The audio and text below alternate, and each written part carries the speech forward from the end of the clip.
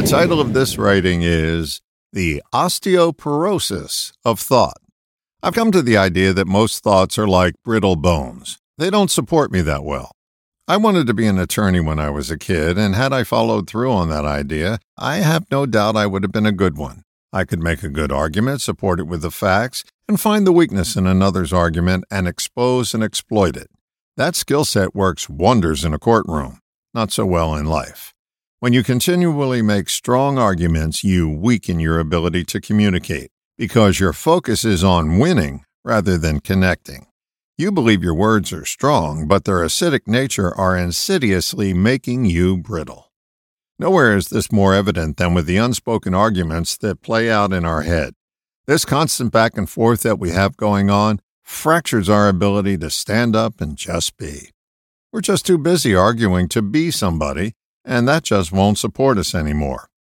When that internal brawl spills out onto the street and you can be heard by anyone within earshot, you're now fighting with others. The more fights you make, the more bones you break. The thoughts that are the most toxic are the ones that make you right. They can make you brittle overnight.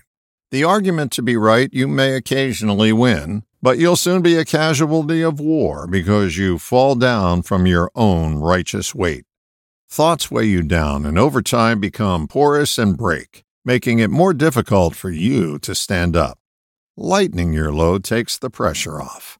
We think as though we're getting paid by the thought. We rarely look at the paltry payday that thoughts deliver.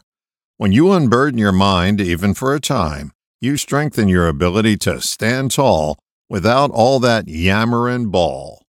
Noticing that you're thinking too much is the first step to a quieter mind.